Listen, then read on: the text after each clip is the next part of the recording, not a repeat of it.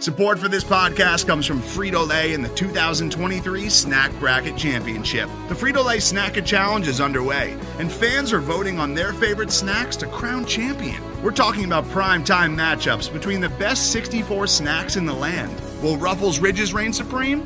Can Doritos defend their dynasty? Or will Smart Food use their smarts for a surprise upset? Only you can decide.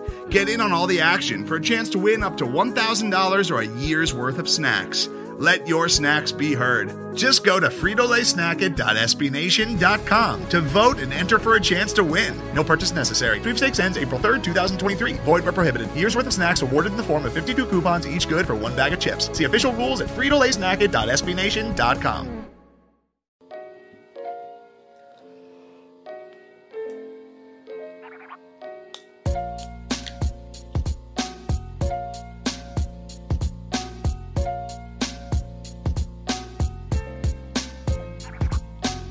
Warm-up's not really, but when I woke up this morning, I was feeling pretty dangerous.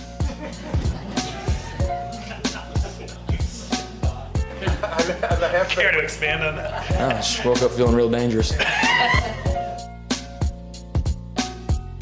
All right, guys, welcome to the Oklahoma Breakdown Podcast, brought to you guys by SB Nation's Crimson and Cream Machine. You guys can find us on iTunes, Spotify, Google Play, Stitcher, Google Podcasts, wherever you guys can find it. You can give us a 5-star review because we're pretty cool. I'm your host, Kamiar, joined by Jack Shields. How are you doing, Jack? Not too bad, man. How about yourself? I'm doing pretty well. Just kind of hanging out, just, doing things, renovating the house, going to the gym, hanging out, living my life. I'm at the point where, since it's the summer and I get summers off, I forget what day it is of the week. That's a nice existence. It really is. I miss that. Yeah, it's really good, and it just, I don't mind it, but sometimes it's like, oh wait, today's Monday, not Sunday, Tuesday, so it's pretty good. Only difference it really makes for you is whether the bank's open or not, or something like that. That's, yeah.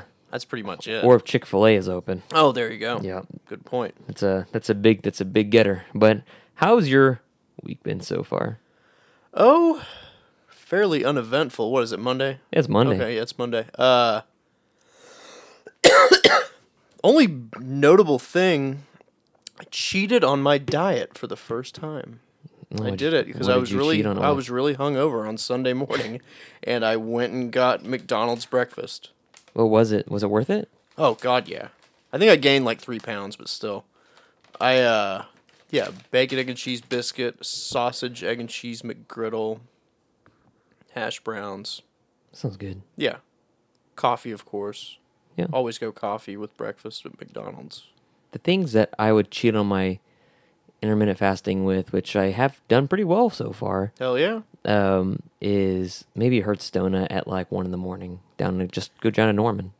See, I can't do donuts that late. Right. If you've been drinking, it's really bad to do donuts that late. Interesting. Because mixing sugar and alcohol, not good. For me, it results in acid reflux. Ooh. Like in the middle of the night, I'll like kind of throw up in my mouth because of it. Jesus and like Christ. Almost choke. This used to happen like a lot because I was like really stupid. Bon Scott went out like that. AC/DC's lead singer. Yeah, a lot. I mean, a lot of people went out like that. It happens, but like, yeah, it's not like solid though. So like it I don't usually it just wakes me up and I'm like. Ugh. But like, Jesus. You're welcome for this visual, but it's a good visual.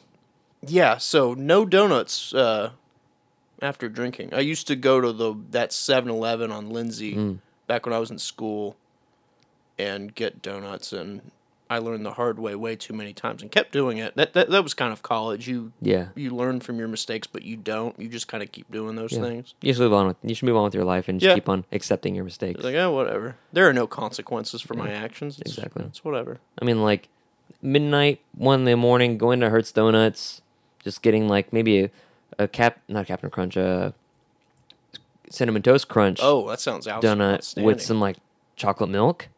Ooh. Or just regular milk. It doesn't matter at that point. It's pretty wonderful. But we're just sitting here podcasting on a Monday evening with an Oklahoma versus... It's a Bedlam replay. I looked and just behind me, Jack's watching vigorously, probably with more acid reflux. And the next game up I looked on the channel was Oklahoma versus West Virginia, so that'll be even better.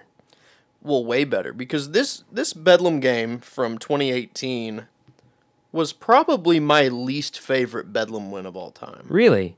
Well, because it was so ugly. I mean, it was... The year before was just as bad. Yeah, but it felt bigger. You know what I mean? That game felt like... Maybe the stakes were higher. Yeah, plus Oklahoma State was a better team. I mean, there True. wasn't really much of an excuse for Oklahoma being torched by corn dog. Yeah. You know what I mean? This 5-4 team. You know, when you're going against, Rudolph and those guys, it's a little James different. Washington. But yeah, James and, Washington and everyone they had at receiver back then. But a healthy Justice Hill as well, who was not healthy in this game. Mm-hmm. So that's true. This is the first time I have rewatched this game. I'm pretty sure, just because I don't know. It was bad vibes the whole time. I watched the replay of the Army game the other day, and that was bad for my health. That's a bad one too, but it was sort of like a special memory too, because it was Army and all that stuff, and it was, kind of an exciting overtime win and all that. I mean, this one ended on a Mike Gundy brain fart, which in its own right is nice, but it doesn't feel like you accomplished much at the same time. The Army game was just full of dives and then tackles just not knowing what they're doing, and then the linebackers just chasing down guys from behind, and it was infuriating. Whereas this was like, 3rd and 20, it probably doesn't matter. Tylan Wallace is going to beat Norwood or whoever's in front of him, and eventually they changed Norwood and Brown onto Tylan Wallace, and that meant a little bit, and it was an interesting game. But anyways, let's get on to some important business. Earlier, I guess later last week, right? Vandegrift. Yep. Commits to the Danny University Noonan of Oklahoma. from Caddyshack. Yeah. Gosh. And according to Rivals, he's really good though. Brock Vandegrift makes Vandegrift out to be, the number one player in the country. Uh-huh. And it is the best player Oklahoma has earned a commitment from since AD, as far as best player in the country. Because you can't really top AD because they're both number one. If I remember correctly, it was AD, and not too far down the list was Rhett Bomar. He was right there, yeah. And both Texas prospects, which had to drive Mac Brown nuts. But this is the best player Oklahoma has earned a commitment from since Anthony Davis, right? Adrian Peterson, and the best quarterback commit since Spencer Rattler, literally last year. Yeah. Brock Vandegrift is a 2021 prospect. People need to know that, because he's not going to be signing a letter of intent this coming December or even this coming May. He's going to be signing one, maybe, if it holds up, the following December or the following May. So it's quite a waiting game, but of course, brings to mind the 2020 class with the quarterback situation. You're going to bring in a quarterback. You have to sign a quarterback every year. You're going to do that. Do you think they're going to just take up a preferred walk-on kid like a Tanner Schaefer? Maybe not a preferred walk-on, but or maybe a JUCO kid? I'm sure they'll find someone who will accept a scholarship to play quarterback at the University of Oklahoma. It just may not be a blue chipper. I could easily see a JUCO kid just signing on with Oklahoma and just being a part of that organization, just to maybe fill a stopgap with some... A Joey Halsley. Yeah, exactly. Now, Joey was supposed to actually play because people thought that Tommy Grady was the next big thing. It's true. And then some stuff happened. Some stuff went down there. And then they had Joey Halsley.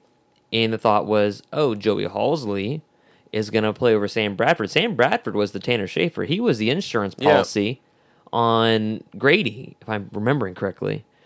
And Keith Nickel was the heir apparent behind them. Yeah. And it just so happened that Grady was out.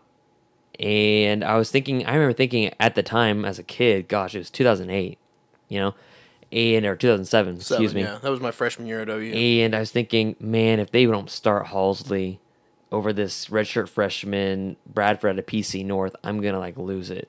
And then, of course, kid me was wrong, and I'm glad. But you were immediately wrong. Yeah, I was immediately wrong. And he just, lights it up. But you're right, the 2020 prospects. Do you think they get a scholarship kid, or do you think it's a Tanner Schaefer situation? Because they have Tanner Schaefer, I feel like he could come in and be successful, mildly successful in the offense right now. I mean, I would imagine they're going to find a scholarship kid, Yeah. but I mean, I don't think it would be a horrible solution to bring in a preferred walk on. But That's true. Because I mean, it like you said, it's essentially just a stopgap here for quarterback recruiting. But Just you get- never know. Get So Jacob Switzer. you never know what can happen with quarterbacks. We've seen it so much in the past at the University of Oklahoma. Unforeseen circumstances. Obviously, Rhett Bomar, Right. Brent Rawls. Oh, God. Shit happens.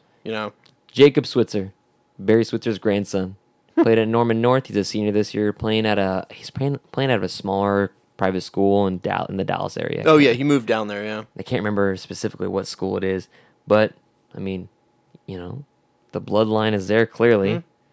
And now, but of course, the Switzers, I don't think they know that Barry's closer to the program than anybody else as far as past coaches, anything. He knows Lincoln. He knows what's going on at quarterback. He's not going to send his grandson there with the idea of he's not ever going to play. Yeah, of course. But what's to say this Brock Vandegrift? Let's talk about Brock Vandegrift and Spencer Rattler, their commitments.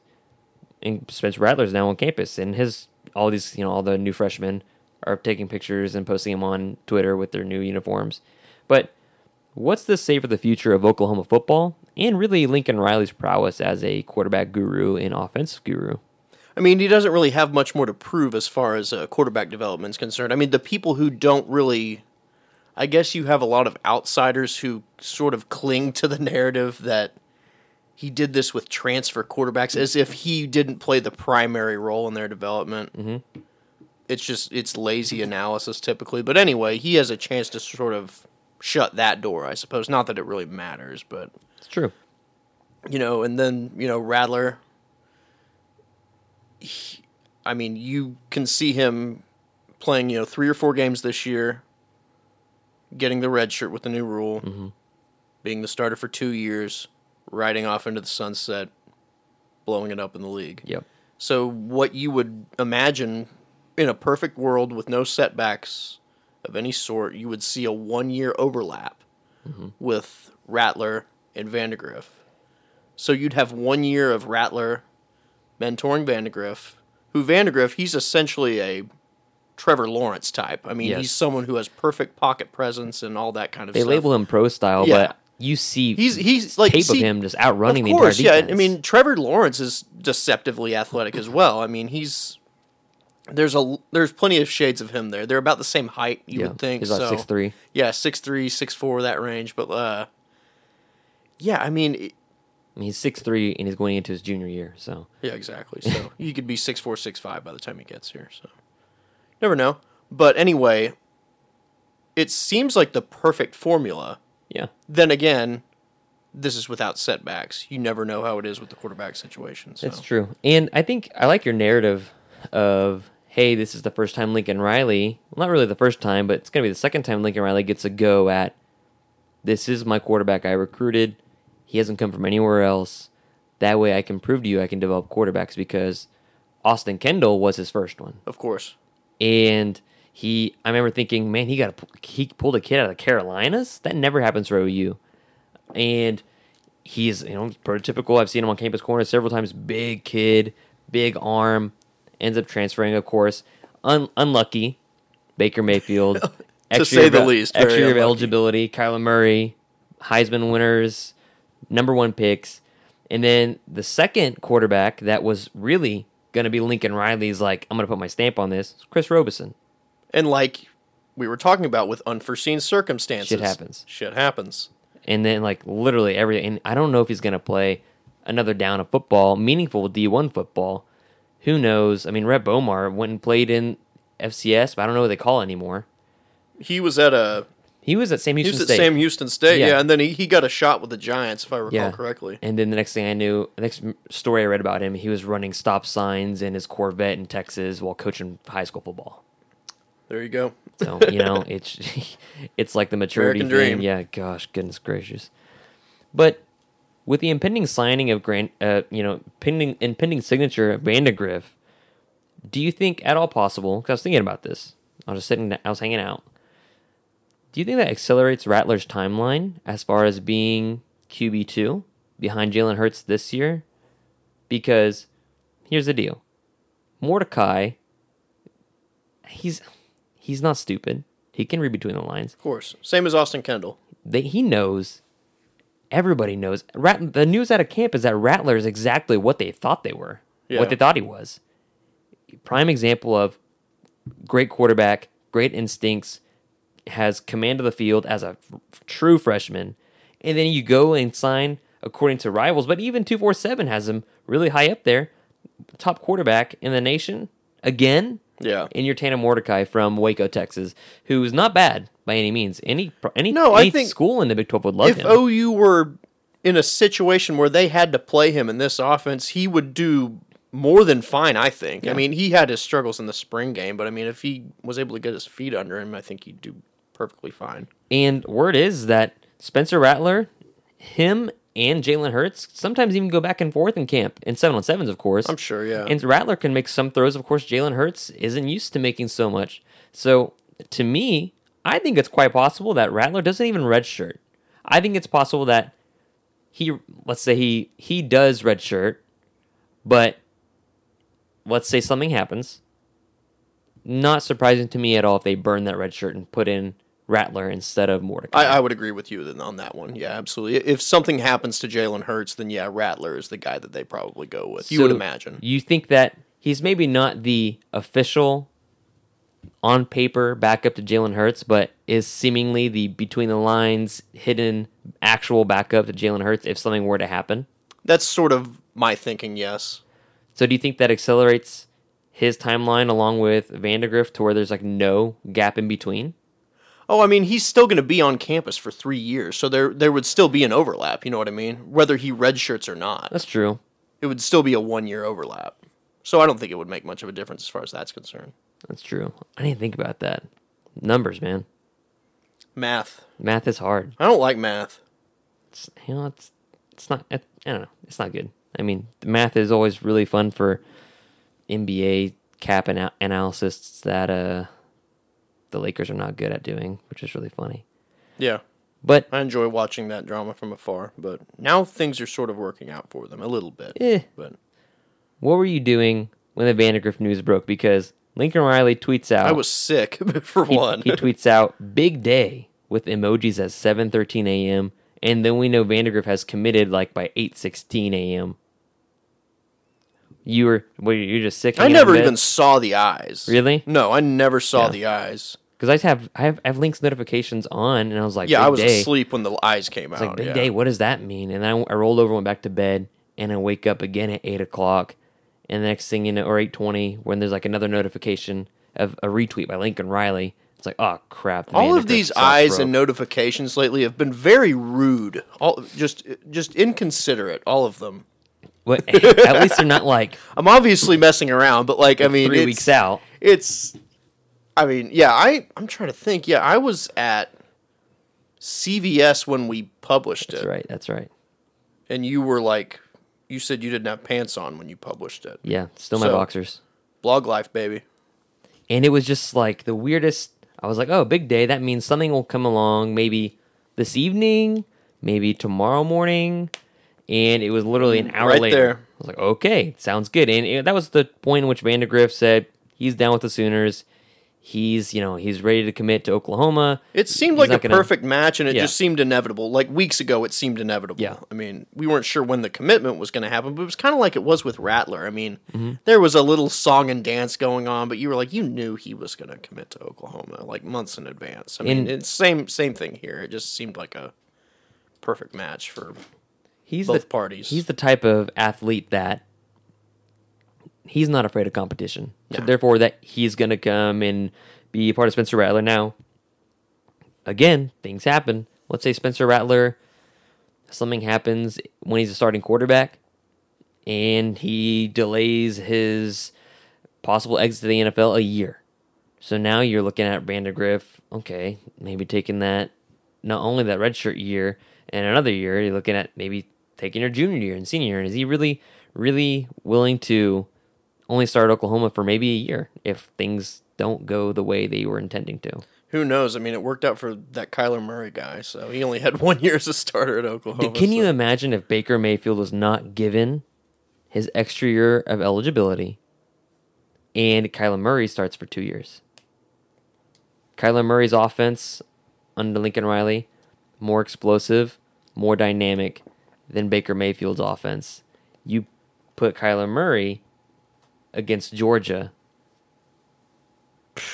Does Kyler Murray get you over the hump? I have no idea. I really don't. Maybe. I mean, you can do a little more with the offense with Kyler Murray. So because Baker, maybe those struggles in the second half, you send Kyler Murray just zipping around, that Georgia defense isn't going to catch him. Man, I've never thought about this. I really haven't. You have a healthy Rodney Anderson, CD Hollywood, or a CD and Dede, right? Yeah. No, not Dede. Dede wasn't there in 17. 16 Still Hollywood, right? 16 was his big year. But it's just, Mark Andrews. Oh, yeah. Legend. You have a lot of athletes at your disposal, and they're not guys like Lee Morris. I'm not crapping on Lee Morris, but Lee Morris is great. That offense was dangerous with Baker Mayfield. You add on to a guy that broke Baker Mayfield's pass accuracy, but also he can run like a 4.3 40. That's weird to think about, isn't it? Because he was in that game a couple times. He was on the field with Baker Mayfield. Gosh, I mean, that makes me sad to think about, actually. But Lincoln Riley sending out the eye emojis 7:13 in the morning, and he's lately with the latest recruits and the latest commitments. He's been sending out the eye emojis seemingly a day before, or the day of, or maybe even 2 days before. It's almost as if he has changed his strategy after being burned. It's like he's been burned a couple times. So you think he's learned his lesson, yeah? It would appear so, but I don't know because there's so much mystery, so much ambiguity with all of these eyes. So. There's still like 3 eye emojis that have yet to be unlocked. I think we can cancel a couple of them, but we can. And it's just really interesting. And I don't even think Edgerrin Cooper out of Covington, Louisiana, who can play both sides. He's a big linebacker. He's going to be a big presence. I don't know what that means for Brendan Walker. I still think they might pursue Brendan Walker. But Edgerrin Cooper didn't even get eyes. Let Brendan Walker be a jackbacker. He'd be a great jackbacker. I know the discussion, has been about him maybe playing the Mike linebacker position, but let him loose out on the edge. I mean, if you have a new solution inside, give him a shot outside. Granted, I'm a McGinnis homer, but still. And the thing with Alex Grinch's defense is that it's not a traditional Mike, Sam, Will situation. Yeah, it's different like now. Your Mike and your Will are basically just 2 inside linebackers. Yep. And then you have your rush edge, which is like technically your jackbacker, which is technically a rush end. You can put him as a stand-up defensive end. You can put here's him the 2-point as conversion a linebacker. play. And it's just, it's interesting. So... Edgerrin Cooper. I think Lincoln has really learned his lesson from putting things out 3 weeks in advance. I think that's fair to say. But let's talk about recruits that are already committed going on visits and how to react. Because a story came out from the OK State 247 guys saying, following an official visit from Texas Tech, Miles Pierce, who wasn't even a commit, Miles Pierce no longer holds an offer from Oklahoma State. Mike Gundy pulled this kid's offer reportedly for visiting Texas Tech. And so let's get into this conversation. Don. First off, like from an appearance standpoint, it just comes off as insecure. Oh, that looks just really straight shitty. up. It comes off as an Aggie move. Yeah.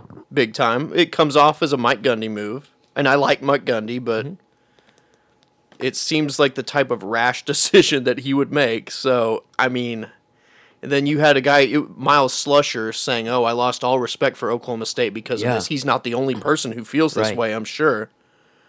So, yikes. It looks weird. It looks bad. Not a good look. Not even a commit. So, Dante Manning, committed to OU.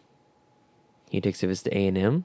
And there's rumbles of him maybe decommitting. Like there are many stories that were in many drafts on many sites that were ready to be released. That certain sites, yep, ours included. Yeah. That Dante Manning was ready to, decommit or maybe reopen his reopen his recruitment, as Yeah. they might say. And I can't remember who even said it on the radio, but Babes basically publicly just stated, like, yeah, he I don't think he's going to stay committed. I can't remember what radio station it was, whether it's a franchise or the animal, but regardless, basically just came out and said it. I was like, wow.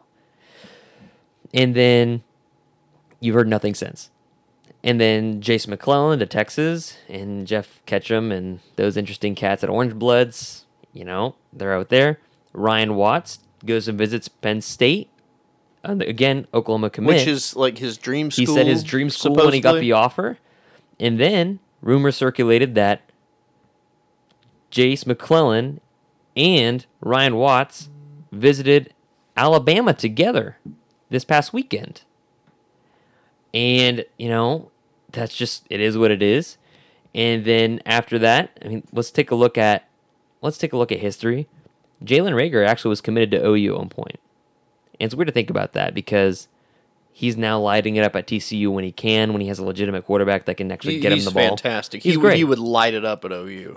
And like people say, and myself included, just not thinking like, man, I wish OU would have kept him. But then no Hollywood. That means no Hollywood Brown. Exactly. Granted, you would have had 3 years of him instead of that's the thing, longevity or whatever. But I don't know. And Jalen Reagor committed to Oklahoma, visits TCU in a game which Oklahoma actually beat TCU, and there was this toxic kind of relationship with Stoops at the time regarding if you visit here, it's not going to be good. And him visiting TCU really damaged their relationship, and he decommitted from Oklahoma, and we're like, oh, damn, okay. And then he commits to TCU, and everybody's thinking, why would you commit to go to A&M or something where they have a quarterback that can actually get you the ball? Because it seems like a waste of talent sometimes, but hey, whatever. CeeDee Lamb, he's committed to OU for a while. He visits to A&M, is decommitted. He opens up his commitment, and Lincoln Riley just keeps on working. And I remember they were on Twitter, and he was circling the wagons back around and maybe warming back up to Oklahoma. And they tweeted out, "I want my CD," just a picture of a CD. And Baker Mayfield tweeting the same thing, and he ends up back at OU. I think that one that ended up being like a minor violation or whatever. I One think of those so. little slap on the wrist Yeah. things that you read about once a year. There's Yeah. like a list of 30 that mean essentially nothing. Yeah. I think that was one of the tweets that resulted in something. Yeah. I want my CD, and it's just a picture of a blank CD. Yeah. And at Baker Mayfield tweeting it out, and the players doing it too. It's like, whatever. And then Creed Humphrey, actually an A&M commit, goes to OU on a visit. Shawnee kid. Yeah. Ends up at OU. So there's lots of things that can happen regarding how you approach this concept as a coach. Like these guys that ended up committed to OU, or these, Jalen Reagor was an OU commit, flips to TCU because of a toxic environment of do not visit this school. But of course, if you're like Lincoln Riley, he's like, you know what, you're a kid. Go be a kid and enjoy your visits. And you risk If you love something, let it go. You run the risk of them flipping. So, what's the right way to handle these types of situations? I feel like you have to let them take visits. I mean, I don't see any other choice at this point. I mean, you know how I am. I'm very pro prospect and pro player as far as this kind of stuff is concerned. It's their future. Yeah. There's a lot at stake. They need to do their due diligence. Now, do I personally think they should commit while they're still considering other schools? Probably not. But that's their process. You sort of have to let them work through it. I mean, do you want a kid to come to your school if you don't think it's maybe the right place for him? Right. Or if he's not even too sure. sure. If there's any doubt there. Right. Let him see what else is out there. Let him process it. Let him go through it. And also, you don't come off as a petty little bitch. You know what I mean? Yeah, and this is the thing that makes me curious about Lincoln Riley's approach to it, because Lincoln Riley is a very bro, sure, you're committed to Oklahoma, Go take your visits. You're only going to get 3 or 4 of them, official visits. Go be a kid. Go enjoy the hell out of this process. You get a free trip and free meals and all that stuff on an official visit. Go do it. If you're at OU, get a free cookie cake. All sorts of other stuff, but go do it. And at the same time, I think it's interesting. He's like that with his high school recruits, but was not like that for Austin Kendall's transfer. Of course, that's correct. Yep. So and that was a bad look. And so eventually he let it through because he was like, crap, we're getting a ton of negative PR. Yeah, it was a rough day. And is it because he wants to appeal to recruits saying, hey, do what's best for you? And he maybe probably genuinely means that. But the Austin Kendall situation, let's say it's different because he doesn't want his offense proliferated in the Big 12. Yeah. And Austin Kendall doing the Baker Mayfield when he transferred from Texas Tech, calling out signs on the sideline for their offense. I mean, I think it's probably a little bit of both, wouldn't you say? I think it's fair to say. Yeah. I just think it's really, really interesting because Mike Gundy doesn't handle those situations all the time like that. No. He's not going to pull a kid's scholarship or pull whatever just for every situation. So I wonder what's going on there. He didn't pull an offer for Brendan Walker when he took unofficials to Oklahoma. So, which sort of makes me wonder about this report a little bit. I mean, there's no, obviously, confirmation there. So. It's pretty odd. It is odd. We'll see. But let's talk about some summer ball. It is almost July. It's nearing the end of June, and Michael Thompson, who is a highly touted defensive lineman, out of the St. Louis area, I believe, and he got to campus. Turns out, you got a torn ACL, buddy. Like, oh, okay. Like in the first physicals, that's what they found out, and he transitions to the offensive line, into where the reports at a spring camp where he was doing really well, actually. I mean, you saw him out there with the unit during the spring game. He looked the part for sure. Yeah. And now, who knows if he fits that role defensively in this new system at nose guard. I mean, rumors are saying he's possibly, this is not confirmed, transitioning back to the defensive line along with... This was spurred by a photograph, the photograph of course, from Calvin Thibodeau having all the defensive linemen at his house for a pool party. Now, it looks like probably some very good food at that party. I'd like to go to that party. And I think it's possible he just stays off offensive line. And to me, I'm just looking at it from a depth perspective. Defensive line and offensive line both have depth issues. Significant depth issues. Not really on the defensive line so much, but offensive line, you lose everybody. You lost guys to injury. You're starting young men. And, man, it's an issue. Seems like both parties need to pick a lane, though, right? Wouldn't you say, from a development standpoint? Exactly. I mean, the longer you waffle, the more you hinder your development. So it's a rumor. It's not confirmed. If it was me, I would say Michael Thompson's still going to be an offensive lineman. That's just That would seem like the more natural fit at the University of Oklahoma. So, but at the same time, why is he at the cookout? Just because he was a defensive lineman and was in that room for a year? Maybe he wanted the food. You never know. Yeah, because you recognize everybody there, and you're like, that's Michael Thompson. I wonder what he's doing there with the rest of the only other defensive lineman that took that picture. It's intriguing. Oh, of course, yeah. It's the people going. There's no reports. It's just a picture. And Calvin Thibodeau was wearing a knockoff LeBron Lakers jersey. There was no logo or Nike swoosh. Very odd. I didn't notice that. He's getting paid. Come on, Calvin. Just spend the extra $50. Come on, bro. But I thought it was interesting because peculiar. On the offensive side, of course, Creed is your only returning starter. RJ Proctor, they feel like he can play a left tackle. He could probably play any position. That's what they said. Line. That's because he did that at Virginia. Yeah, playing literally everywhere. So he looked great at guard. I think that seems like the natural spot. But then again, Oklahoma, they're in a transition year, obviously, for offensive linemen. If they don't feel that they're two fully capable offensive tackles at this point in time, wouldn't blame them for giving Proctor a try out at tackle. So, yeah, it's going to be very interesting. I find this is probably going to drag out until mid-August. It will, and people and are probably into the season. And people are going to be really nervous because they're not going to be named starters. Because the starters think about starters from day one of OU when they had the home opener versus Houston and NRG. The starters on the offensive line from day one to week 7, not completely different. Very different, though. Very different. Now, the inside was very different. With this, I think is interesting because the inside, I think they have a very good idea of what they want. With Creed, it could be Proctor, and your mashup of Creed, I'm blanking on his last name. Humphrey? Not Humphrey. Oh, gosh. The guard. I totally just blanked, but it's okay. Marquise Hayes. Tyrese Robinson, is that what you were thinking of? Yeah. I was thinking Creed Robinson. Man, too much summer in my brain. Slipping. But Tyrese Robinson, because you have a good idea of your guards.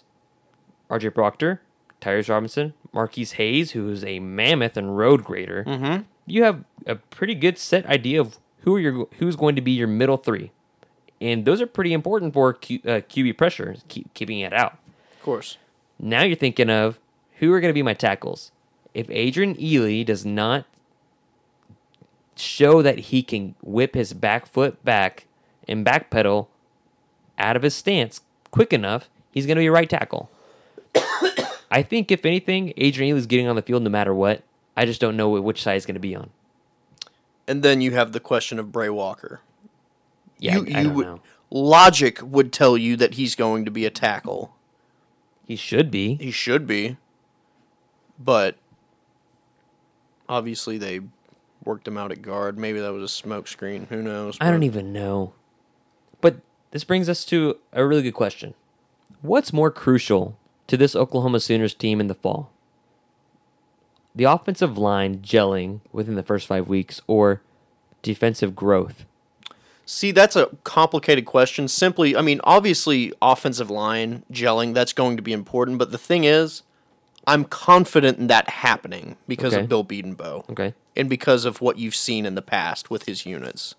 So, obviously, that takes great importance, but I'm not necessarily that worried about it in the long term. Now, the short term, obviously, they could get off to a slow start. Hell, they got off to a slow start last year with a few change-ups. Exactly. So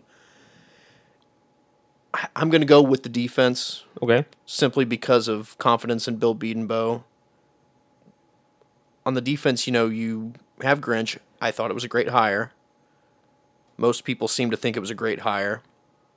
I'm hopeful for the future, but who knows how soon the results are going to come there. Exactly. It could be years, or it could be a few games. Probably closer to the former. And my thing is, here's the deal. You're not having Baker Mayfield or Kyler Murray in that backfield to save your butt during the season. The defense is going to have to step up and actually win you games.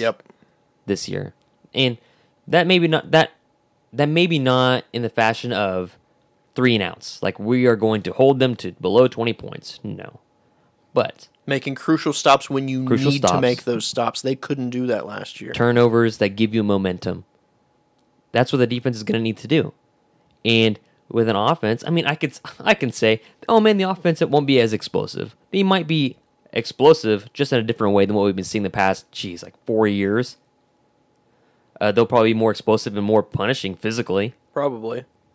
With Jalen Hurts running the ball, but being less likely to take a injury than Sam Ehlinger does to his brain daily, playing games. He's a much more physical presence, so I think Oklahoma will be much more physical at the point of attack on offense. So maybe they won't be more explosive, but they'll be far more gritty, which will be something to be enjoying. Like coming to the Texas game and Oklahoma, if Oklahoma loses the Texas game, what's always the phrase people always say that Texas does to Oklahoma? What is it? Physically dominates at the point of attack. Texas is always more physical than Oklahoma. That's what happens that's what happened in 2013 and 2015. They just whipped OU up front in both of those games. And you could say they whipped OU in games they lost too physically. In that Oklahoma. 2014, yeah. And it's just like that's the name of the game, and you're like, what the hell? And like you have some guys saying like we just weren't up for the game. How can you not get up for OU Texas? I don't know. So I would really enjoy. I feel like that's not going to be a problem anymore as far as getting, because I feel like the fire has truly come back to that the rivalry. hate is there.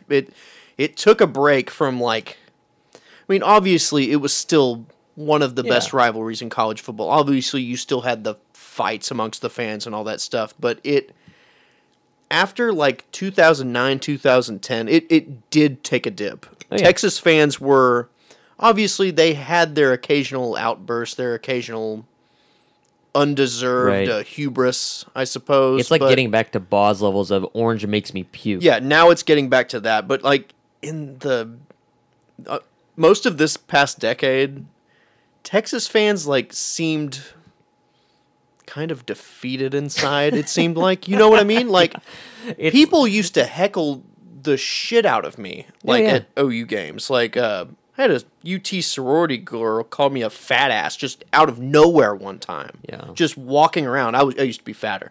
But, like,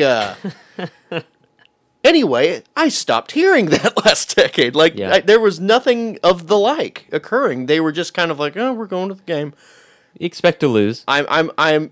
But if they win, they're like, oh, we're partying it up. See, even when they won in 13 and 15, they were just kind of like, oh, this is funny, we won. It's like Oklahoma State. It wasn't like in 09 or 08 when it was like, yeah, fuck you. But like, it's just, I feel like that fire is coming back, and that makes me happy. A legitimate Texas. We need Texas makes back. The Big 12 much better. Makes the Big 12 much better, and it makes college football much better. I hate to say it, but it does. So I think a Jalen Hurts stiff arm, just throwing somebody down, would just make my year. In Oklahoma, out physicaling Texas, being out more physical. I don't know what the word is. Being more physical than Texas would be a fresh sight, because you can also say, besides the offensive line, and even in the first go around in the Red River Shootout, Red River rivalry, whatever you want to call it. In Dallas, Oklahoma's offensive line this last year was whipped. Big time. Beatenbo was like, you have to get your shit together, because even in the Big 12 title game, the first half, they're like, I don't know. But even Lincoln Riley's getting in their grill, like, I don't know what's going on. Fix it. And of course, the second half came out, they dominated. Yep. Good, whatever. So it would be nice to see that the first go around, because it hasn't been, you haven't seen like something like that. But we have a break from our sponsors before we talk about some more Sooner football, Baker Mayfield. We love Baker Mayfield. And there's some other things in general. So here's our break for our sponsors. Today's episode is brought to you by Cars.com. With over 2 million vehicles and 50,000 more added every day, Cars.com will match you with the perfect car for you, your budget, your life, your style. And if you're ready to say goodbye to your current car, Cars.com will get you an instant offer to cash it in. Just start by entering your license plate and get matched with a local dealer who will write you the check. So whether you're looking to buy or sell, just go to Cars.com. It's magical. All right, Sooner football. ESPN came out with a couple different articles that I thought were really interesting, and I'd like to talk about them. They labeled your second-year breakout players for each major team, and for Oklahoma, there's a bevy of candidates. They chose Creed Humphrey. What are your thoughts on that? Well, I feel like he already broke out, wouldn't you say? I feel like he had a great year last year. I thought he was going to start the year. I thought he's much better than Alvarez, which he was, and he was, and I thought he was a part of the Joe Moore Award winner. Yeah, best offensive line in the country. How can you say he's not going? Maybe he's going to break out even more because he's supposedly the star of the offensive line. I think he will become more of a national household name because he is the only returning starter amongst that unit. That's fair. So, there's that. I think, but I the think center of the team. I think there are better candidates for that. Just like I said, he already kind of broke out. So. Like who? Who are your candidates? Charleston Rambo. Yeah. That's one that comes to mind. Charlie Rambo's a great pick. Yeah. I mean, he showed a lot during the Orange Bowl game, which I thought was pretty significant against a vaunted Alabama defense, getting behind like 3 defensive players. He's shown the ability to make catches in situations that he's been put in that maybe, it's not his time. For example, during the conference championship game down in Dallas at Jerry World, Marquise Brown goes out. He comes in and makes a couple third down catches that people aren't even talking about. Like, those are big moments where a player like him dropped the ball and they're the GOAT, and then did really well against Alabama once it was determined that Hollywood wasn't quite good to go. Can you imagine should have played the whole game, if they did not use Hollywood as a decoy and they just had Charlie Rambo from the get-go? Actually running streaks and actually Bama was safeties. just whipping OU in every facet of the game at that point, so I don't know how consequential it would have been that early, but who knows? I think it's possible. It could have made the game a bit closer down the stretch. You could have had one OU score peppered in there with that 28-0 Alabama run, but I think it's possible that Alabama figured out Hollywood was hampered early, and they weren't too worried about him, so they weren't tilting the safeties to his side of the field. And as soon as Charleston Rambo gets in there, bang, over the top. And if maybe commands that early on in the game, that gives Oklahoma a lot more room to work underneath than they were given.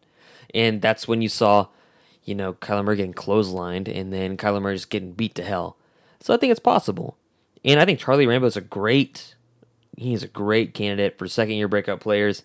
You also mentioned before the pod Ronnie Perkins. Yeah. Obviously, he did show plenty of flashes of brilliance as a freshman. Now that he's in Alex Grinch's defense, and now that he's a sophomore, and he's going to end up playing whichever position truly suits him this time around. He's probably not going to be playing the jackbacker. Thank God. Which he did do well there. He wasn't bad. But he shouldn't have been the guy who had to play there. He should have had his hand in the ground. True. But now, obviously, there was that rumor about Kenneth Mann with the shoulder and all that stuff. So, and it could be a few months before he's back. So, the silver lining to that, as I mentioned, I think last time we were talking, that Perkins is just going to go wherever he's most comfortable and where he fits best. Definitely. Hopefully. So, you would think that he certainly has an opportunity to thrive. I think he's probably... he's tweeted out several times that he loves this defense. Oh, yeah. Because he can be as aggressive as he wants instead of just reading, oh, man, what's the offensive line doing? What's the quarterback doing? He just knows what his gap is. If it's the 3, I'm going to ram myself through the freaking 3 gap. Would you say he's the best player on this defense right now? I would say the best player on the defense is Jalen Redmond, hands down. Well, when he's healthy. Which... Ronnie Perkins? Oh, man. That's a difficult thing to say. Because I obviously the highest upside, I agree, is Redmond, but... Are you talking about upside? It would be Redmond. And I think even Redmond right now is still the best player. You think so? Okay. People want to hype up Kenneth Murray. I just don't see it. Not at the mic. Not at the mic. At the will? It's not going to happen. We're going to keep saying it. We're going to speak it into existence. But I think some second-year breakout players that have been easier to go for. Kennedy Brooks. Yeah. So easy. Maybe he's fine-tuned his game a little bit more, getting a little more cuts, improved his handle, especially catching the ball. And another one that you brought up when I was thinking about defense, a couple, Delarian Turner-Yell and Patrick Fields. Yeah. The safety, anything in safeties in general, if you've improved, God bless you. There you go. Make sure nobody gets over the top. It's that simple. So I think it's interesting. ESPN also rated Oklahoma because they gave not just current power rankings, which makes sense. That's what ESPN does. Yeah. They gave power rankings for the future. And they didn't specifically say how far out. They're just talking about in the future. Number 1, I think, was Clemson. 2 is Alabama. 3 is Georgia. 4 is Oklahoma. What do you think about that? I think right now it's fair. Yeah, I think that's fair too. I think until you see something out of this defense of Alex Grinch, which I'm confident, like I said, but it's not going to happen overnight. But until you see something, it's tough to justify putting Oklahoma ahead of Clemson or Alabama, obviously. And then Georgia, they're recruiting at such a high level and have proven to be great defensively. I'm fine with that. Yeah. And one of the justifications of them being 4 and maybe not even 2 or 3, defensive recruiting. Yeah. Which is turning around. Yeah, and but if the defense shows some life in the next 2 years, of course, they probably get bumped from 4 to 2. Yeah, honestly. I think so. Because I think Alabama, I'm not going to say Alabama's on the downslope, but I'm going to say college football's caught up. Yeah. I mean, it's very clear they just got their asses kicked, and they've not necessarily won those, national championships. Have you taken a gander at this year's recruiting class for Clemson, this 2020 class? Holy hell. It shapes up for amazing battles between Oklahoma and Clemson for the next 4 years. That's what it shapes up as. Because yeah, I think you get Trevor Lawrence, you get Spencer Rattler. They get DJ Uiagalelei from Bosco. Yeah. And then you get Brock Vandagriff. It's just shaping up for two massive offenses to collide. Who's got the best defense? Brent Venables, former Oklahoma staffer, or Alex Grinch, which reminds people of Brent Venables. It's really interesting. I think Dabo, it's probably past time for him to drop that little old Clemson narrative because and saying things like, we'll probably never have the number one recruiting. You're about to have the number one recruiting class. Right now it's ranked number one and it's probably going to stay there. Do you think Clemson is a blue blood? No. Because people fundamentally misunderstand the term blue blood. Because there are people that are saying they're Jeff Bezos. Jeff Bezos is the richest man in the world. He's not a blue blood. So explain. Okay. Blue bloods are families who have had money in their family and have had influence for several generations. Do you know what the social register is? I don't. The social register, it's basically a list of families, including like the Rockefellers, Carnegies, people like that. Who's the railroad family? Carnegie. Carnegie, okay. Or no, Carnegie was Steele. Railroad was Vanderbilt. They squandered their wealth, though. There you go. And then Rockefeller was Standard Oil. But anyway, Jeff Bezos, his great-grandchildren, perhaps they could be considered blue bloods. Okay.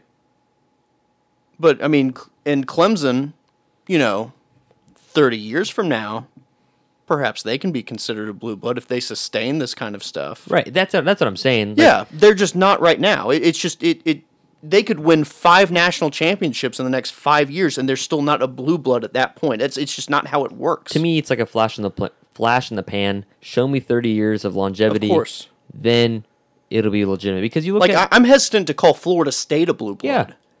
Yeah. You look at Oklahoma, right? You have the Benny Owens, years, but logistically and realistically, you look at Bud Wilkinson. You look at the late 40s on to every decade generation. They call them the modern years, right? Since World War II. Oklahoma has dominated college football statistically since the modern era of college football. And they've won, national titles. They've won all of their national titles in the modern era, actually. Yep. And basically just a little dip in the 60s and the 90s. A little bit of a dip in the 60s. Big one in the 90s. Big one in the second half. Early 90s weren't that bad. Weren't even that bad. Yeah, exactly. They were, because I was looking at polls. Not great by Oklahoma standards, but they were typically a top 25 team. Yeah, and so the later half of the 90s, they were obviously garbage with John Blake and Schnellenberger. Yeah. But enters Bob Stoops and re-legitimizes Oklahoma back to this powerhouse that is on the scene almost every year. So Oklahoma's a blue blood. Now, is it possible to lose your blue blood status? Like, let's say a Minnesota or what about Nebraska? Do you think Nebraska still has theirs? You think so? Yeah. They haven't been down for long enough. They've been irrelevant for a minute though. Almost 20 about years. A decade. Really? Because they were winning, 9-10 games not that long ago under Bo Pelini. They weren't like a national title contender, but they were pretty good. The last time they were nationally relevant was actually the national title game, 2001, right? Against Miami? I would say... Yes, Miami. Eric Crouch. Define nationally relevant. I would say that 2009 team was close to Chance it. to win a national title. Or national title aspirations. Okay, I suppose so. But I mean, if you're if you're hanging around the top 10, you're still relevant. You're not in danger of losing your blue blood status for that. And they haven't been off of that perch for long enough to really put that in jeopardy. Penn State. They're still a blue blood, yeah. No, and I think it's fair. And it's just, like people say, Oregon could be a blue blood. No, not how Chip it works. Kelly had them working for a minute off of, I forget the previous head coach's name, Mike something. Bellotti, yeah. Thank you. And they were a flash in the pan. And if they would have won, a national title 4 out of those 7 years, they would not have been a blue blood. They would have been a flash in the pan, just like Baylor was. In Clemson, if they can show me they're going to be nationally relevant for the next 20 years, then I would say, okay, we could consider them. But right now, just because you are homegrown all this talent somehow and getting it out of the SEC, I would not call you a blue blood. I'd call you a very good program right now. Yeah, of course. So let's talk about... And it's sort of, I'm not saying it's completely irrelevant, but I feel like Clemson's history is not holding them back at this point. That's so true. It's not... obviously your name carries clout, and that does help, but Clemson right now, their brand is strong enough that That's fair. the term Clemsoning isn't really haunting them at this point, and their history, and it's not like their history was bad. They were usually pretty good. They've had a title. They were just typically, in 1980, that's correct, but... And Hunter Renfrow is still playing for them. That's why I think it's kind of it's an annoying discussion sometimes, but I feel like, a lot of people just fundamentally misunderstand the term blue blood. But, I think it's fair to say. Yeah. So let's talk about something that everybody loves to talk about, especially if you spend time in Norman, went to the university, or just love the Sooners. Baker Mayfield. Love him. God's child, Oklahoma's son. At his camp in Austin, he was teaching kids how to do the horns down, which is just comical in itself. Of course. And it really upset Texas folk. And then, when asked by a reporter... This was at a different camp. At a different camp, yes, that's correct. This was at his camp in Norman, I believe. Yes, he was asked by a reporter, because people are going to report this differently, asked by a reporter whether or not Texas was back, essentially. And his response was, they said the same thing when they beat Notre Dame a couple years ago, and they won like 3 games after that. He said, I'm sick of that crap. And then he mentions about Sam Ehlinger and says he couldn't beat Lake Travis, so I don't really care about his opinion on winning. He says Westlake's a great program, but the best 2 quarterbacks to come out of there are Drew Brees and Nick Foles, so Sam can stay down there in Texas. Continuing on going in on Ehlinger, he doesn't like me, and I hope he knows I don't like him either. He's never beat Lake Travis, and he also hasn't beaten OU, so leave it at that. What are your thoughts on that? On all of that? Oh my gosh, it's amazing. And we talk. If you're triggered by it, you're soft. It's just straight up, and we're gonna get to the person who is most triggered by this. It's just like this is exactly what you were talking about earlier when the rivalry's back. Past quarterbacks that now have been in the NFL for their second year, going in their second year, are saying, "I hope that quarterback right now hates me because I hate him too." Like, oh my gosh, love it. He's truly a Sooner, and I love it. And it's going back to his high school days. Yeah, Lake Travis. Because remember when Land Thieves was a really hot website? Yeah, he would come to like post game with a Lake Travis hat on. People are like, oh my god, he's supporting Land Thieves. Like, no, he's from Lake Travis. But just even going back to like, the best quarterbacks that ever came out of that school, not him. It's Drew Brees. It's Nick Foles. Lake Travis is pretty great. He can't even beat Lake Travis. Also hasn't beaten the Sooners yet. And it's just... Although he did, but he lost the more important game last year. So. I love all of it. It's amazing. It's the weirdest thing because Oklahoma fans are like, oh yeah, I love it. And then when Texas fans say some really, angry things about Oklahoma, we're like, oh yeah, I love it because like this is a rivalry. And we get to talk crap back and forth instead of us just being mean to you for the next 10 years. You know what I mean? Yeah, of course. And Michael Jenkins of NBC Sports Radio... Soft ass! He might have a soft... I don't know.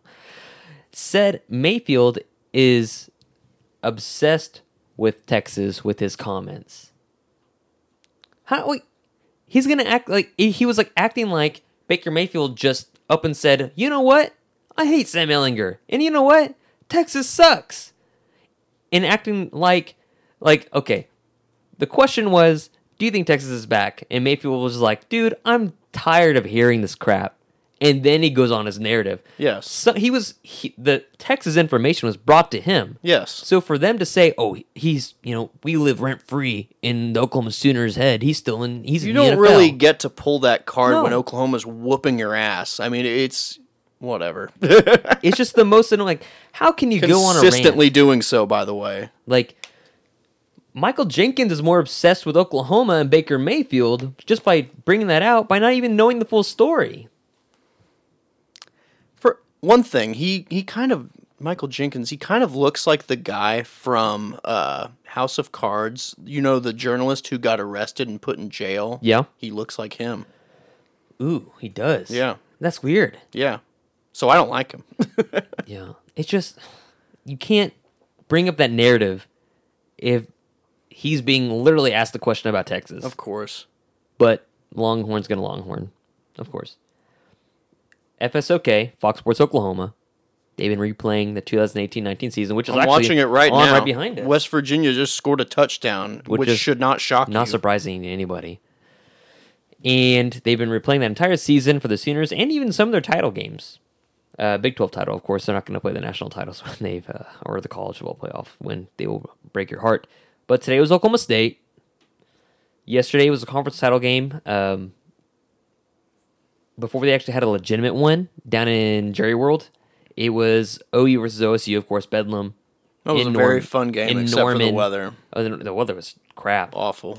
And the one in 2016, which I tweeted about, like, man, that Joe Mixon run to really just solidify that game. And he does the showstopper. That was one of my favorite runs. That's one of my favorite runs in the most recent so history. Great. Like, down the sideline, cuts in, cuts back inside, gets a touchdown, effectively ends the game. P. Ryan takes a knee at the 1.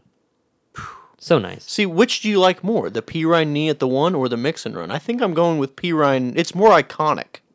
I'm gonna go with Mixon, even though P. Ryan's is more memorable because they could have gone up 45-20, and he said, "You know what? I'm just gonna take a knee." Some people say it's out of respect for the game. Some people are gonna be like, "No, I could have scored on you. I'm just gonna take it right here." I just love that a gesture that was meant to be classy still triggered Oklahoma State fans so much. Why were they triggered? They thought he was being disrespectful. It's Aggie logic. I mean, like I'm not. They're I'm not always trying to run being up the slighted. score. Everyone's out to get them. Like that's out life. of Samaje Perine's track history, they're gonna say, "Oh, he was being disrespectful." That guy's been like one of the most respectful players and dads to ever come through OU.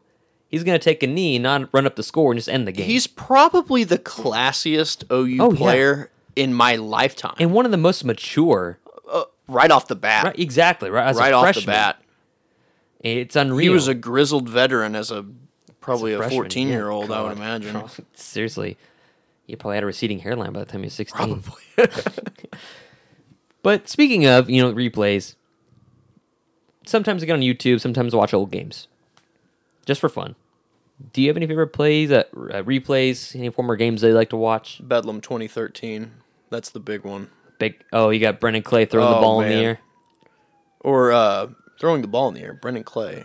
Yeah, wasn't it 2013? Oh, was it? That was the next year. That was 12. That was yeah, 12. no, That was my 12. favorite was the 13. one in Stillwater. That was the one when they had no quarterback. Oh yeah.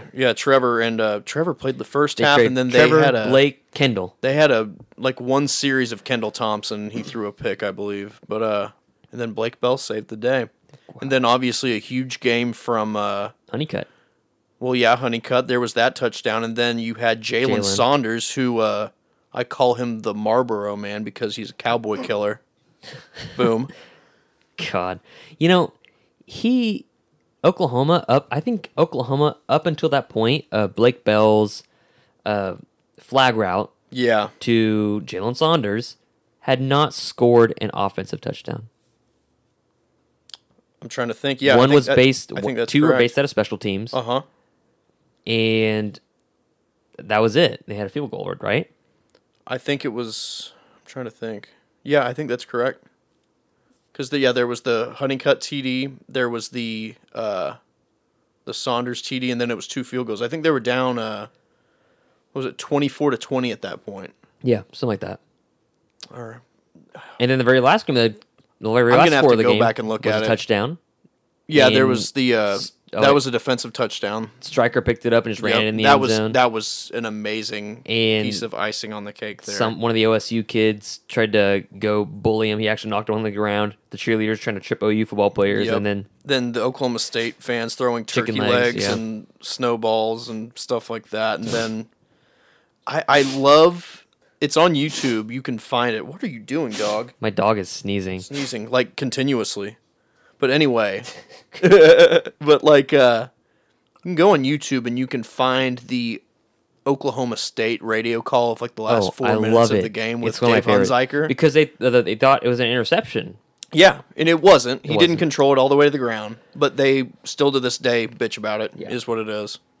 But that was also just such a sweet win for OU fans Oklahoma wasn't supposed to win that game. we weren't. And OSU was supposed to go to the Big 12 title game, weren't they? Or Well, no, they were supposed to win the Big 12. They would have won the Big That's 12 right. with that game, yeah. And it ended up going to Baylor. Ooh. So Hindsight's 2020. I like rewatching the OU Nebraska 2000 game. yeah, I love that one too. That one just kind of like re-solidifies Oklahoma's stance in college football. They're back. They are to be reckoned with. First half wasn't too great until the end of this, until like midway through the second quarter, and then all of a sudden it's just Josh Norman everywhere, and it's Oklahoma's defense just killing Eric 31 Crouch. unanswered points. Unreal. Yep. I love that the pick 6 from Derek Strait. Yeah, and that was the last score of the game. Yep. Every single my parents' old seats, they were right down in the very far corner of the south end zone in the trying to think, it was the southwest corner, right by the ramp. So usually you can't see the other side of the field from there. Mm-hmm. You have to look up at the Jumbotron. But every single score in that game happened in that end zone. Hell yeah. So that was perfect for me. That And was a just- great memory. Just it's the overall feeling of everything that happened in that game. Like one of the most memorable plays. He was back. The memorable play was Andre Woolfolk, who was a wide receiver in this game and eventually transitioned to cornerback. He goes up for a catch, and like him and the defensive back just are battling for it. Ball gets popped up in the air, and they're on the ground. Yeah. And the He announcers reaches out his arm at the last second. Announcers are like, "Oh, it's an incomplete pass," and all of a sudden He did make the catch. It was Brad Nessler. I Brad believe. Nessler. Yeah. And last second, reaches his arm out, pulls it in, and it's a big catch. And there's just so many memorable moments from that, besides one of the very good images they have of Eric Crouch just in a sea of crimson with his helmet that had fallen off because Oklahoma was done with their option shit. Yeah. It was wonderful. One memory, I was on the field after the game, like a lot of people, and I remember them playing "We Are the Champions" by Queen over the PA, and everyone singing "We Are the Champions." And we hadn't As oranges rained down. we hadn't won a national championship at that point, but at that point it felt like we had won something of that magnitude. Well, It they were was back. it was that significant at that point. So, Luckily, we did go on to win a national of course. championship. So. And I actually have like a magazine, Sports Illustrated from 2000, of the national championship magazine of like Josh Heupel on the cover. I have that too. Yeah, it's pretty great. Yeah. I'm never taking it out of like the plastic. that I it's in. have I think it was a commemorative, like, classic Coke bottle thing. It was a 6-pack of Cokes, and I still have one of them. And I have said, I'm going on record now, that the next time Oklahoma wins a national championship, gone. I'll drink it. Yeah. Apparently, I've looked it up. Apparently, it can't kill you Okay. or make you like sick, but apparently, it tastes like pennies. So Interesting. we'll see. Well, talking about favorite replays, what about favorite players to watch in the past? AD would be one. I love Ryan Broyles. Trying to think. Oh, going back to the 90s, Gerald Moore, number 7, Okay. fullback / running back. just a bruiser. That was a mid-'90s guy. Damon Parker, loved watching him. I liked him because he had asthma and I had asthma. Let's see. Mark Clayton. Mark Clayton's a good one. Rocky Kalmus, one of my all-time favorites. Trying to think of others. Let's think late 2000s here. Because guys that take me back to my childhood just make me... I just like to go back and watch Q, Quentin Griffin.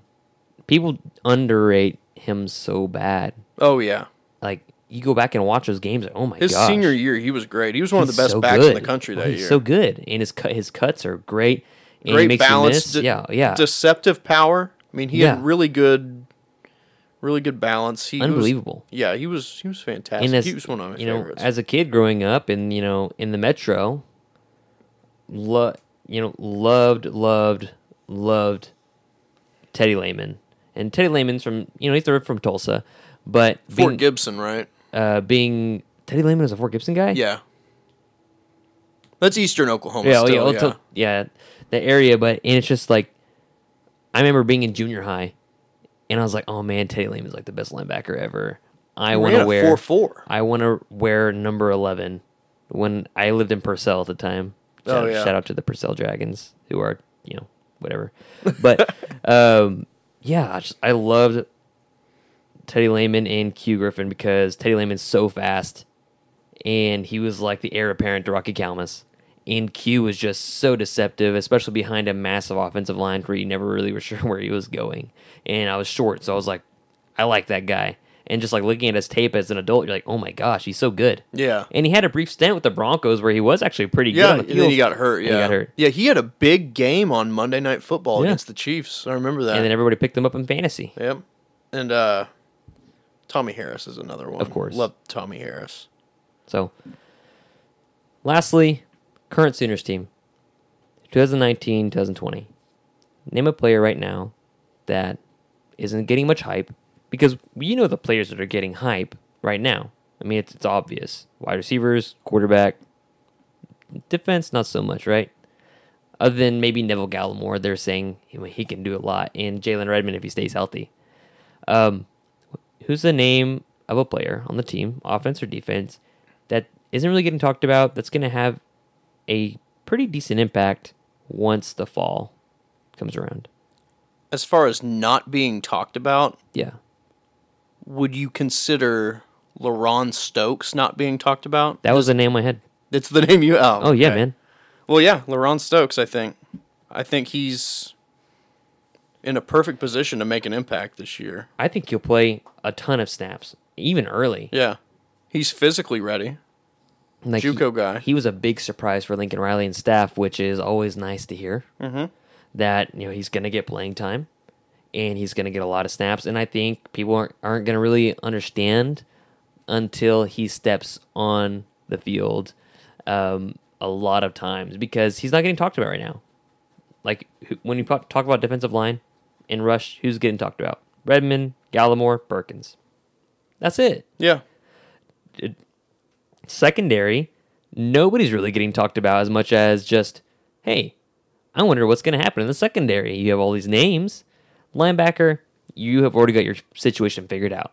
It's going to be Kenneth Murray, Deshaun White. That's it. So really, there's not that many names. You kind of have a lot of solidified names, but not necessarily ones that aren't. One offensive name that I think I might bring up, who isn't talked about much and is going to have maybe a difficult time separating himself, Jaquaylin Crawford. Watch out for him, maybe. That's a good point. I think he's a fantastic player. I think guys like Jaquaylin Crawford, Michael Jones have an opportunity to do something. Michael, I mean, I would give Crawford the edge over Michael, I think so but too. Just because Michael's dealt with so many injury setbacks, and Michael's had his chance to shine, and he did fine, but he wasn't excellent. Which Crawford, I think, can be special. That's true. Well, and I'll say Ramondre Stevenson. Oh, good one. People are so focused on The big two at running back. Trey Sermon, Kennedy Brooks, that they're not thinking about Ramondre Stevenson right now. Yeah, he's going to be an immediate impact guy. I think he'll play. I think he reminds me of Damian Williams. Yeah. And he will play. I don't know the amount of snaps, but Trey Sermon, has never really. I won't say never, but Trey Sermon has shown the ability to get nicked up here and there with his run style. Kennedy Brooks was like one of the only guys healthy last year. And I think Ramondre Stevenson is going to get snaps. Where they come from, I don't know. But I think it's an interesting thought. I mean, it's going to be interesting to see how many snaps Pledger gets this coming year. I mean, I think he's got the potential to carve out a role simply because he's different from the other backs. Right. But we'll see. Man, it's the dog days of summer. And, I mean, Big 12 Media Days is, hanging out about 3 weeks? I can't wait. 3.5 weeks? It's going to be fun. We're going down there. It's going to be good times. Going to be very good times. Staying, it's at Jerry World this year.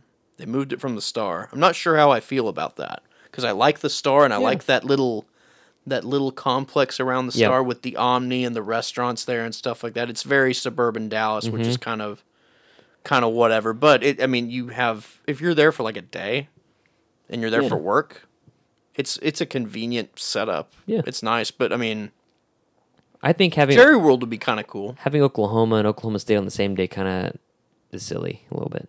I didn't know that. I didn't know they were going to be on the same day this year. Ooh, interesting. But I'll be interested to hear from Les Miles, obviously. Oh my God, I forgot. Can't wait for that. Les Miles, Tom Herman, if he's forgotten about what's on his team. Some? A few? Lincoln Riley, of course. I wonder who Lincoln Riley's going to bring. Jalen Hurts has got to be going to be there. Gallimore is going to be there. Yeah, probably Kenneth Murray again because he was there last year. The second offensive guy, CD. CD or Creed? CD or Creed, one of those two. Not surprised. They might bring a fifth. Some schools bring 5 players. So we'll see. But you got plans for the week or weekend? Going to Tulsa on Saturday for a show at BOK. Seeing Jason Isbell and Father John Misty. That's cool. Going to be a good show. I'm surprised that show was at BOK, though. Yeah. Like, Jason Isbell, he's a known commodity, but he's more of a... I mean, he's not that mainstream, you know what I mean? Right. And Father John Misty, I mean, a lot of people know who he is, but he's more of an indie guy. I'm a little skeptical about the crowd size at BOK, but we'll see. That makes sense. Like, it would have been better at Canes, obviously, but that combined show is probably too big for Canes. Yeah. And then you think about maybe the Brady Theater, but I hate the acoustics of the Brady Theater. It's a historic venue, obviously, and it's probably the perfect size for that, but I don't like the Brady, so. It makes sense. And it's named after a racist, so. Yeah, never a good thing to be named after a racist. Actually Wednesday, I'm flying out to Los Angeles. Hell yeah. I'll probably be back July 1st. What are you doing out there? Hanging out with my sister. Oh, cool. She live out there? Yeah, she lives out in, I think, Sherman Oaks, which is like a suburb of Burbank and Los Angeles and all the other stuff. But gonna go to the beach, gonna go to Santa Monica, hit up the pier. Santa Monica's cool. Just chill out. The weather, it's way hotter when you go inland. Yes. But if you're in Santa Monica, it's gonna be 70 degrees and breezy. Oh, exactly. It's perfect. So I'm excited to go do that, and I'll be back July 1st, which will be a week from today. So I'm just gonna spend 4 or 5 days out there. That'll be fun. Yeah, I'm gonna have a good time. But that's it for me. So you have anything else? I got one other thing. Oh, okay. Oh yeah, I forgot about that. Okay. Let's see. Let's look at our reviews here. We have a lot of 5-star reviews. Yeah. And thank you to everybody. Yeah, thank you very much. We have 14 total reviews. We haven't been going that long here on iTunes. We've got 14 reviews. 13 of them are 5 stars. One of them's 4 stars, which, that's fine. 4 stars is good too. Let's read it. Great podcast with one effing exception. Great podcast with a lot of in-depth information about Oklahoma football. Thank you. Only complaint. You all need to cut way back on the F-bombs. They don't add to the program. I do agree on that. They don't add anything, That's really. True. It's just my manner of speaking, though. Anyway, you won't be any less cool if you find other words. Agree with that. I'm not a prude, but anytime you qualify a sentence with I'm not a prude, but you're probably a prude. Like missionary sex with the lights off, listening to Ed Sheeran, like that kind of prude. You're going to lose so many followers. Yeah, God. But anyway, 6 F-bombs over the span of 30 minutes. 5 per... That's not bad. That's not that bad. That's 1 per 5 minutes. That's not gratuitous, I don't think. Yeah. 1 per 5 minutes.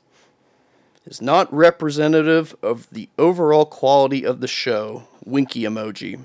I like winky emojis. I do too. They're good emojis. They're good. But we're going to keep saying fuck because I don't... How long does it take to edit out F-bombs? It takes a while, doesn't it? It takes a minute. I mean, you have to. We're not going to do that. You have to find a good censor beep, and then I have to actually find. I have to time mark the Fs. We're not going to do that. I'm sorry. If it's not something that I go out of my way to do, obviously, it's just sort of how I speak. If I'm being, it's my casual way of speaking. Exactly. And sometimes if I get worked up, and sometimes we drink during this podcast. Ooh, yes. We're not drinking tonight, but sometimes we do. Mm-hmm.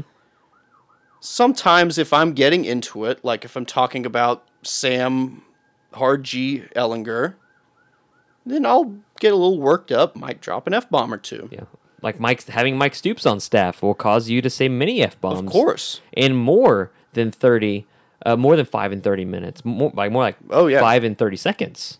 Yeah, of course. But anyway, we're going to do what we do no matter how many complaints we get on that. Just, we don't really make much money doing this, so we don't really have much motivation to cut back on that. So we're just going to be ourselves, and we're not going to sacrifice that just to cater to your sensibilities. So thank you for listening, and I hope you keep listening.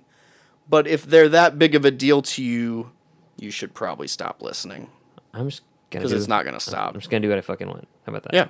So, but we will mark that as the end of the podcast. There we go. You can follow us on crimsonandcreammachine.com. Lots of stuff being posted all of the time, and it's quality stuff. It's legitimate quality stuff, not just about the Sooners, but just around everywhere else. It's all brought to you guys by SB Nation. Follow Jack on Twitter. You have at CC Machine, or if you want to follow his personal account at JLarryShields. I'm at Boomtown RW. Again, we're on iTunes, Spotify, Stitcher, Google Play, Google Podcasts. Give us a 5-star rating, and maybe even or a review. 4-star rating if you don't like F-bombs. If you don't like F-bombs, you can give us a 4-star rating. That's okay. But 5-star ratings are just great. We love them. And if you want to flip your 4-star to a 5-star, you can just do that as well. But keep in contact with us, keep up to date with us, and we'll check you guys later.